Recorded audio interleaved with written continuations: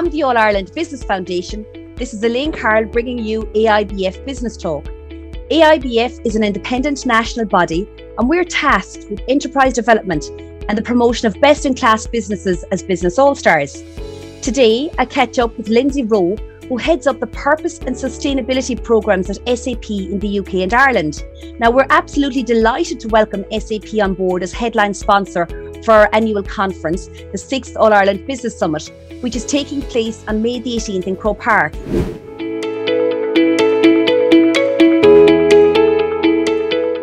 Lindsey, thank you so much for joining me today. In terms, that's a very fancy title. In terms of purpose, SAP's purpose is to help the world run better and improve people's lives with sustainability at the core. For our listeners today, how do you go about doing that? Hi, good morning. Yes, it's always funny with a job title, isn't it? In terms of, it's almost like you get more points in Scrabble for it. So how do companies do it? So I want to obviously share today about SAP, but also what we're seeing with some of our customers as well in that space. So I think when we think about sustainability, especially recently, it's, huge topic on the media, especially coming out of the back of COP26, everyone's talking about sustainability. But actually, I think if you look at organisations, this isn't actually something new for them. They've actually for a long time been really looking at their strategies and approaches. But now it's that real headline. It's actually thinking, this isn't just about a nice thing to do or the right thing to do. It's really impacting business. And that's across a number of areas, really. That's impacting their shareholders, how they're getting investment, what their customers think of them, what their employees think of them. So it's got a massive relevance in the talent space. So I think whilst it feels very new at the moment, or it's certainly a hot topic, it's actually been something businesses have been thinking about for some time now and acting on. So if I think about SAP specifically in that space, we've been very fortunate to be the #1 software company on the Dow Jones sustainability indices for 15 years now. So as I say, it's very much been part of our organisation. And I think when we first started thinking about sustainability, part of that was around how do you actually build it into your business processes? And so for the first part of our journey and our kind of milestones in that area was about ourselves, how we run as a business. Then as that progressed, we started to realise that we're actually in a very privileged position. We've got over 440,000 customers worldwide, and our systems are at the heart of what they do, whether running their supply chains, their core finance, their HR, whatever it might be. That actually, if this was built into their processes and into their kind of systems and their enterprise, we'd have an even bigger impact from a sustainability standpoint. There's a real ripple effect there once you get those practices rolling out. Exactly. So I think when you think from a strategy standpoint for SAP, it's very much, you mentioned our purpose, and then there's two aspects to that. It's us as an exemplar, like how do we run our business and how do we operate as a sustainable organisation? How can we share that best practice? But then the other side of it is, we've just celebrated our 50 years of operations. It's thinking, how do we as an enabler in our products and services help customers on their sustainability journey as well? And as I say, really thinking about the data, the measurement, and actually the processes that sit behind being sustainable. So what impact, Lindsey, can large corporates like SAP then have on the environment, through effective sustainable strategies, like you mentioned? It's absolutely huge in terms of impact for all organisations. So I think when originally looking at some of these areas, and if you look at some of the prior COP meetings, is that I think this year was where we saw the big difference of how much there was a reliance on business to be part of those discussions, because people can make those decisions, governments can make those promises and commitments, and that's important. But business is going to be where a lot of the execution happens. So if you think from a sustainability standpoint, we look at all three areas or core top areas. So you've got environmental, economic and social, and we'll touch on some of those today. But to your question, thinking about environmental, it's, as I say, if you think about the processes, so an organization could be thinking about their carbon footprint. So from everything that they produce, the production from end to end of that, what is the carbon impact on something? But then what about from a circular economy standpoint? What does an organization need to consider? And not just from okay, how could this packaging be recycled, but going much earlier into the supply chain and considering how those products that you produce, how could you actually start designing out certain components in the earlier stages of your product development? And that's what we're seeing a lot more now when we look at the kind of responsibilities organizations have from whether it's packaging or just the creation of their products. So it's a huge impact that everyone can have. And it doesn't just have to be big corporations, it's every organization. If everyone or every person is making those changes, that's going to have that, to your point, that kind of ripple effect on the environment. I think the pandemic as well has added to that. If you think from a massive reduction in travel's still there, but people are now have options, and we talked about that ourselves earlier, where people aren't meeting in that same way, flying, doing all of that type of travel, and all organisations have had an opportunity to impact their own goals to getting to carbon neutral. I think it's very interesting as well, Lindsey, something that you mentioned there, that it's not just the bigger organizations, the larger corporations that need to be thinking along this level. Even micro business down to the one person entrepreneur, there's something that we can all be doing at many levels. And it's something as well, maybe that very, very often, maybe we don't give ourselves enough credit that we actually are already doing things, to help in this regard. And I think it's very interesting what you said there, that, instead of just thinking about the recycling side, which is, comes at one side of it, go further back the process and to see from the design stage. And I think getting into that mindset is very important, especially, at an earlier stage in business. Absolutely. And that point you made about there's so many people are already doing so much in this space, whatever the size their organization is, but they're doing it and it's almost become natural that they forget that actually what they're doing is really beneficial. We worked with a partner recently just exactly on this topic, where we really started going into, well, what are you doing at the moment? Because you're probably not as far away from it. So when we're talking with our partners and customers and we just start kind of scratching the surface, like, oh yeah, well, we've just changed all of our car fleet to electric vehicles, or we've put in kind of electric charging schemes and whatever it might be. They're so pleased that they've done that they're not necessarily thinking, oh, how does that fit into the strategy? So you'll find in every organisation they're already making those changes, perhaps removing plastic in something as simple as your canteen. It's all making a difference in the overall steps that need to be taken. And for our listeners today, it's all of those small steps that add up along the way, to have that greater impact at the end. So Lindsey, how has SAP integrated sustainability into its business?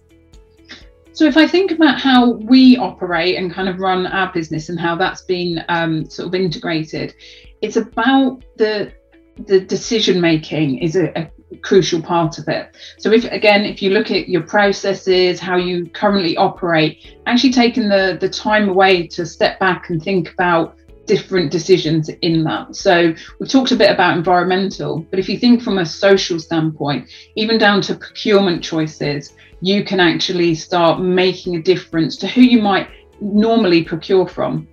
So last year we launched something called the 5 and 5 by 2025 campaign. So there's loads of fives in there. And that was about how can we divert 5% of our traditional spend into diverse organisations and 5% into social enterprises.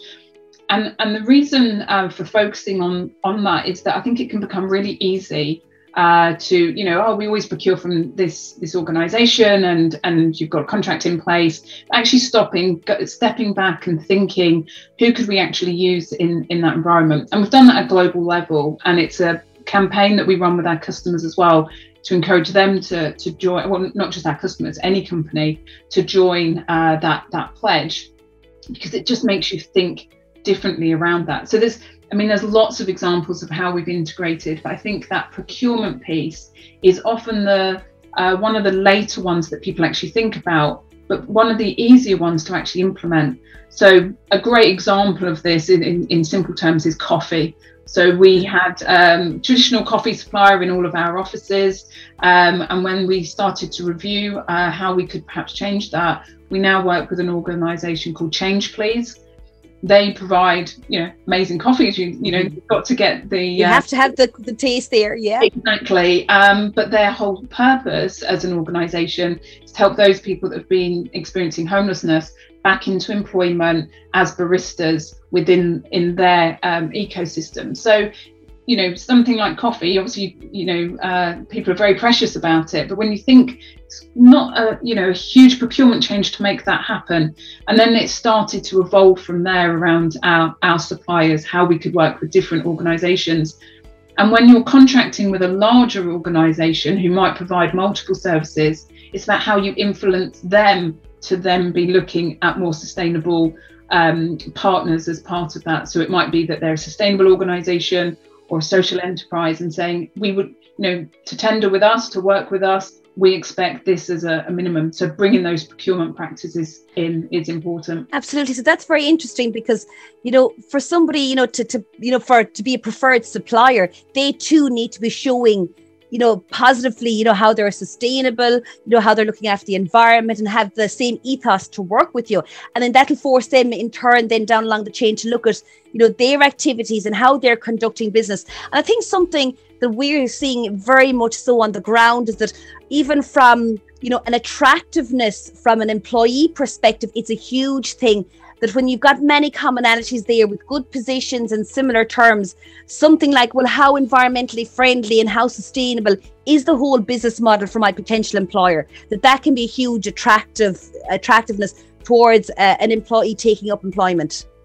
Oh yeah, we're really seeing it in terms of, as I say, we think about investors and stakeholders and consumers, but the employee piece, many people have kind of seen there's lots of people. It's very much a candidate market out there right now. Real, big push for digital skills, so they can really make that decision as to the employer they want to work with.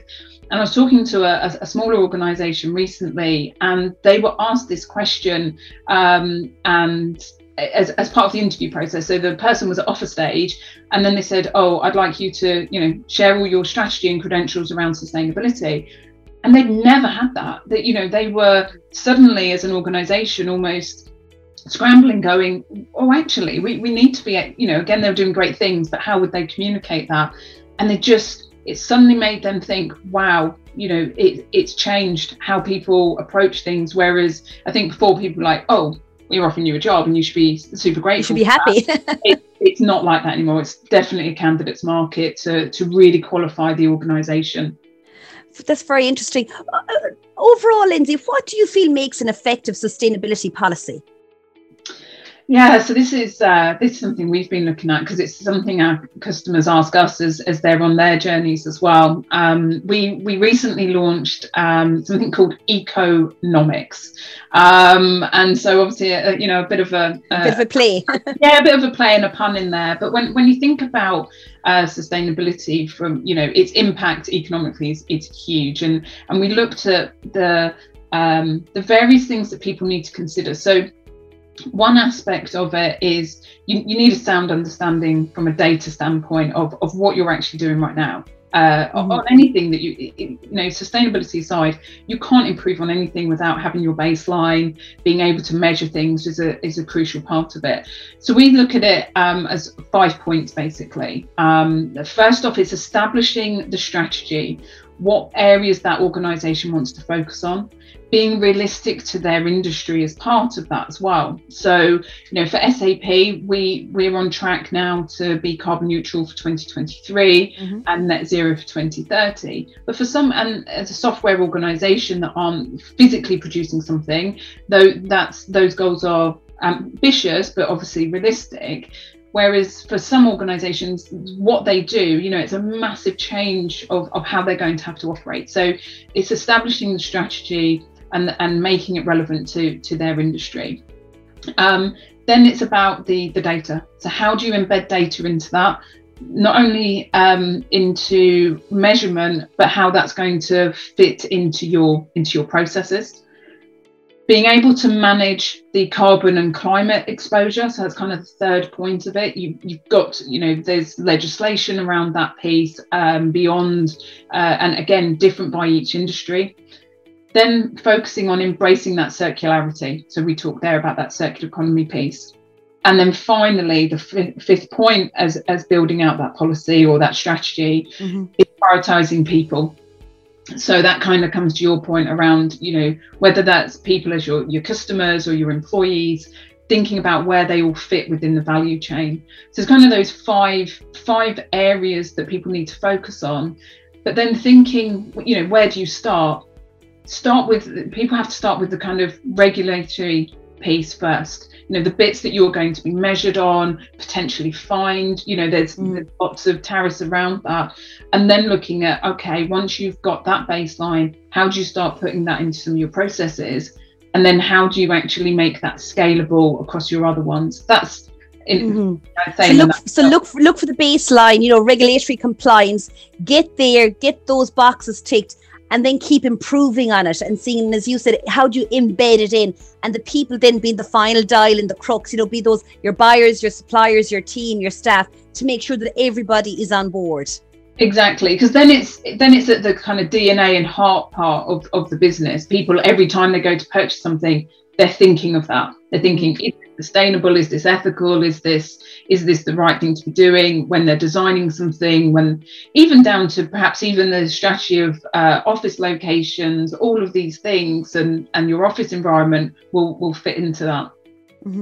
Lindsey, you know, once upon a time, not so long ago, you know, it was often thought that you couldn't be profitable and sustainable. The two words didn't go in the same sentence, that you had to choose maybe between profitability and sustainability. There was a lot of misconceptions around it. Does a strong sustainability policy limit growth in any way?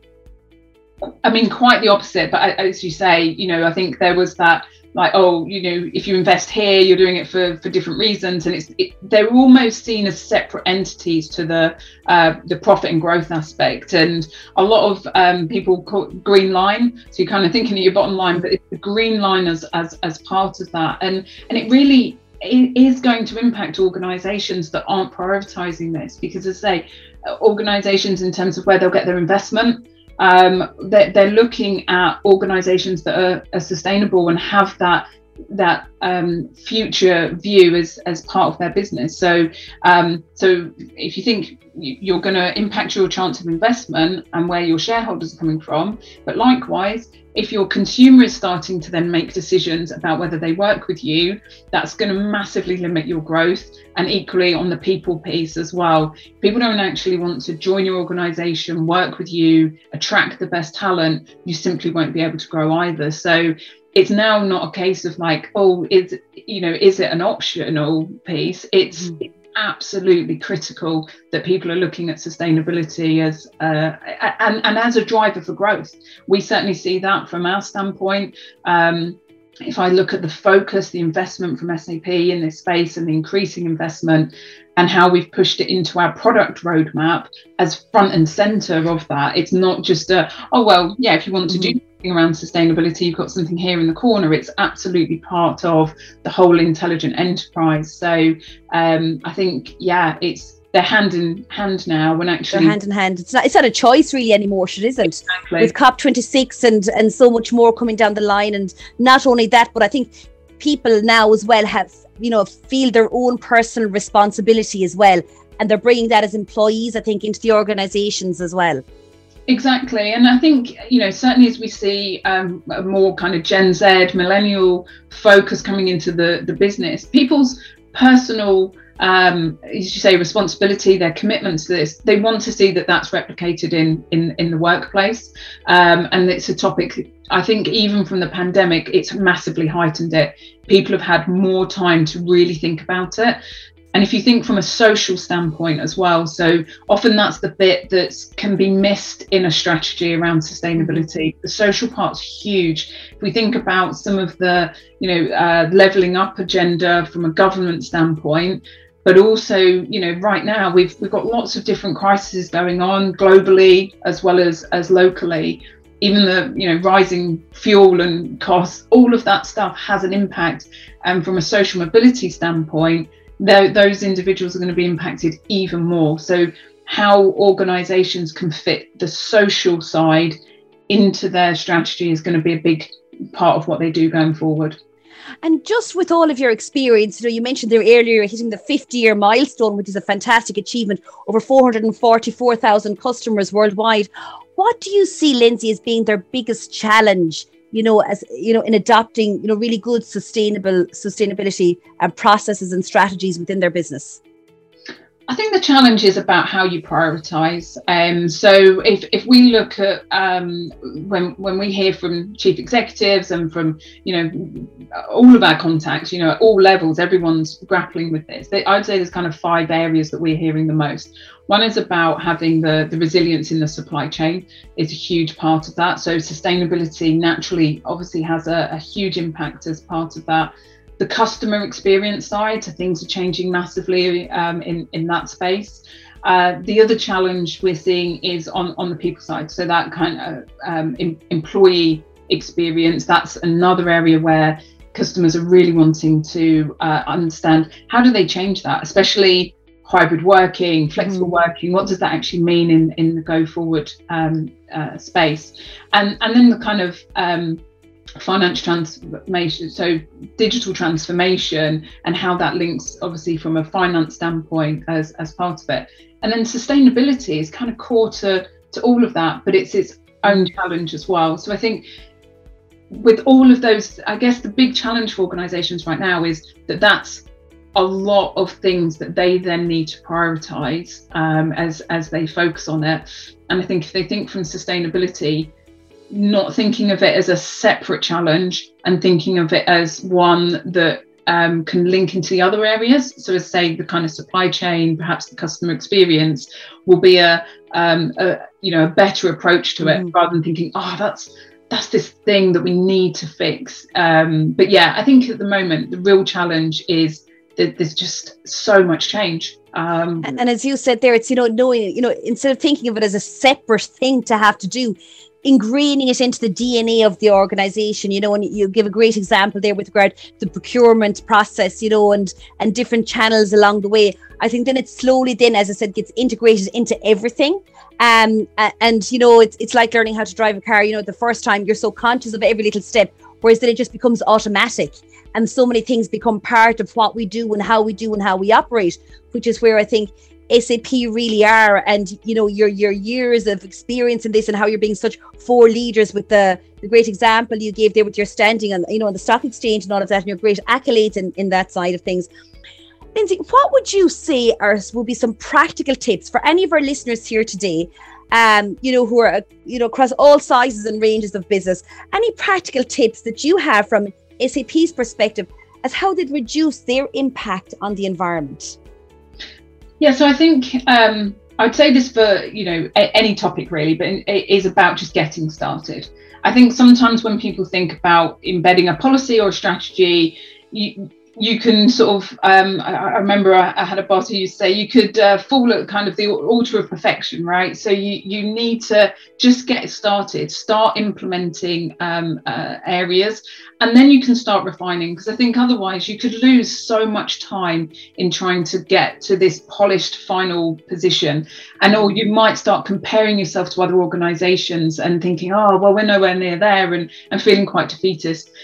I would say a couple of areas that I would really recommend. One is join forums and be part of discussions in this space. So we're actually our UK and Ireland user group. If anyone lose my words here, so it's a bit of an acronym. So the UKI SUG, so the SAP user group, they're actually setting up a dedicated special interest group just around sustainability, and it's about that best practice sharing. So I think when you talk to more organizations, it's the one time where it doesn't feel competitive. People really are sharing ideas. So they're, different heads of sustainability is sharing what they've done, sharing their policies, their content, looking at other organizations and looking at how they've approached it. But to say, not in a like, oh gosh, in more of a collaborative way. Exactly. And rather than thinking, oh, they've done all of this and we're nowhere near, thinking, oh, that's kind of unique, or we could try that. For example, we did a program recently with Oxford Economics to really research what our impact was in from a local perspective for SAP, and that really helped us. Doing that research really helped us understand the impact we're having environmentally and on the other areas as well. So I think say one is about getting started, building up a network of peers in that space.